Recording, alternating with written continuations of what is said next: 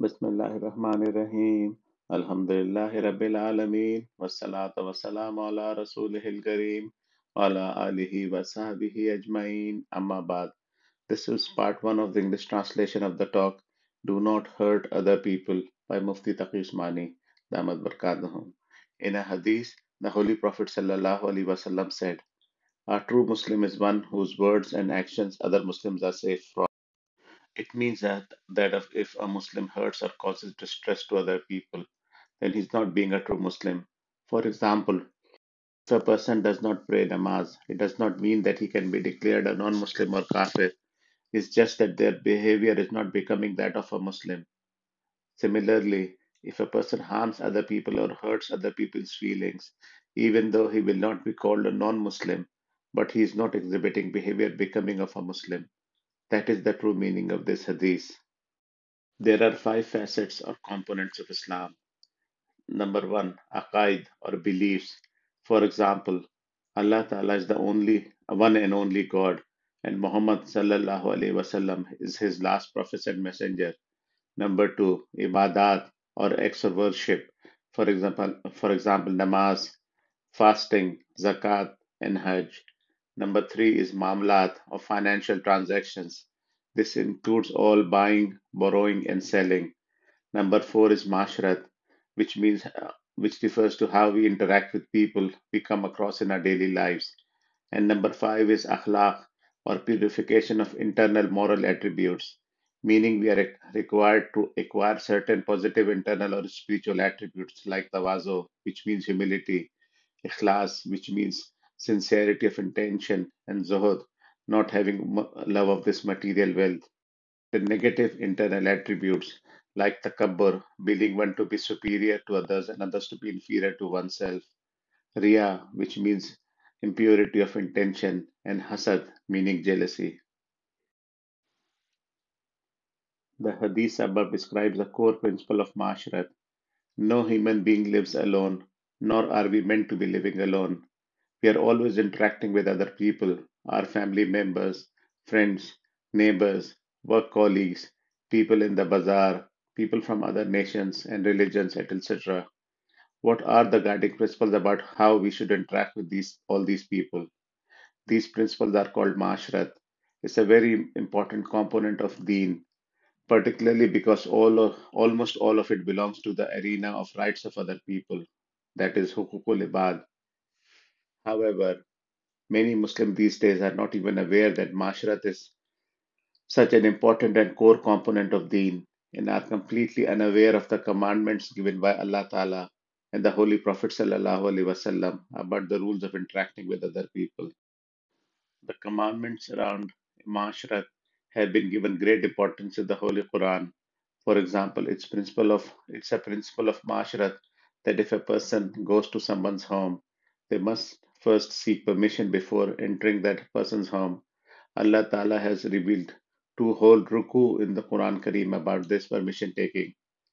On the other hand, Allah Ta'ala has given the command to pray Salah about 62 times in the Holy Quran, but Quran Kareem does not give us any detail about the correct method of praying Salah and rather has left it to the Holy Prophet Sallallahu Alaihi Wasallam to teach everyone how to pray Salah correctly.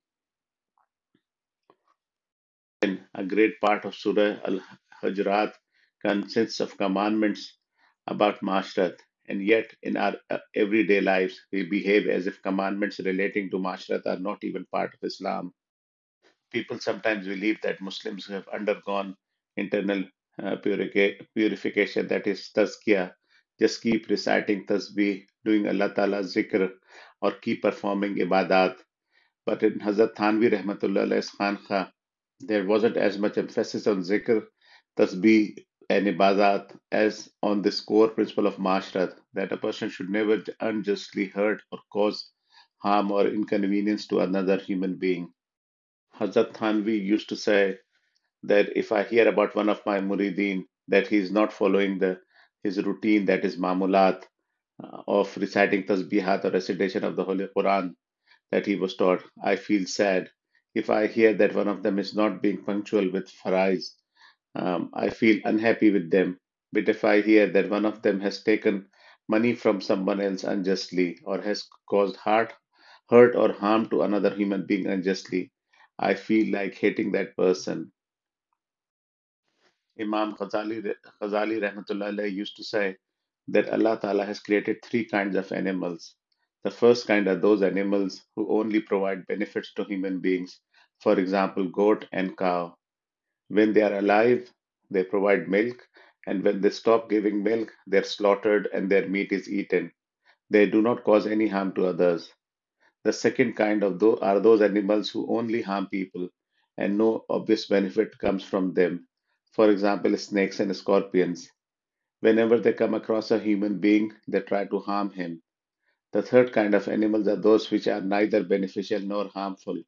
For example, foxes and hyenas living in the jungle.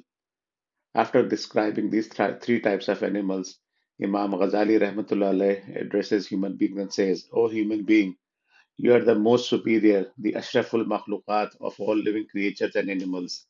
If you don't want to be a human being and want to become an animal, then become an animal of the first kind so that you are beneficial to others and do not harm anyone.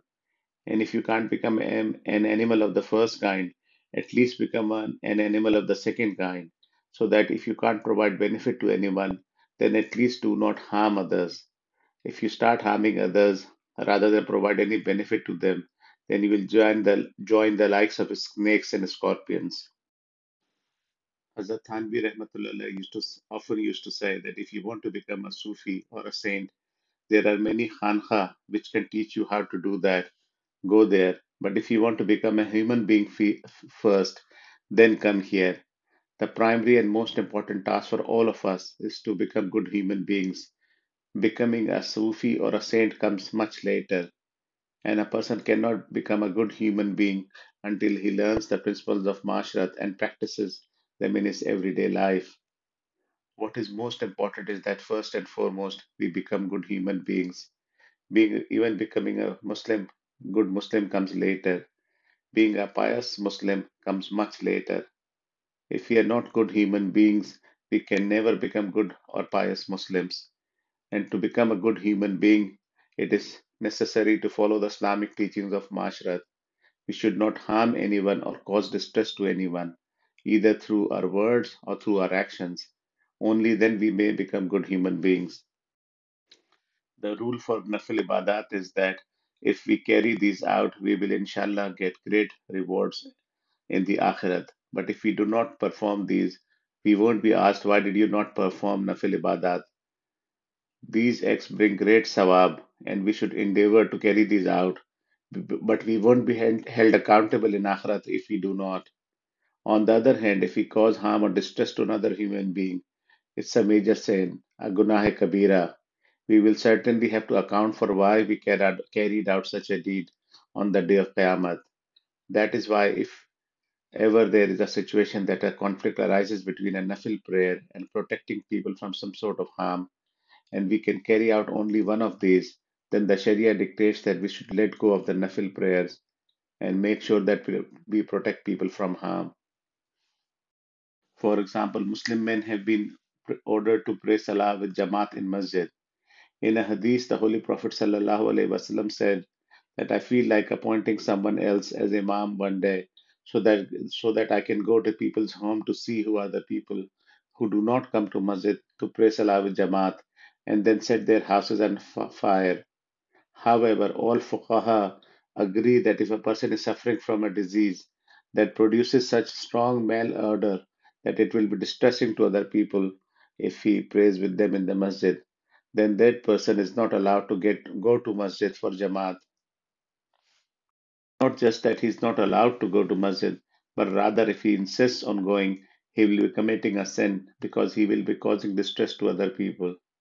This shows that the principle of not causing distress or harm to other people is so central in Sharia that people have been ordered to give up as an ibadat as important as Jamaat if it would lead to causing distress to other people.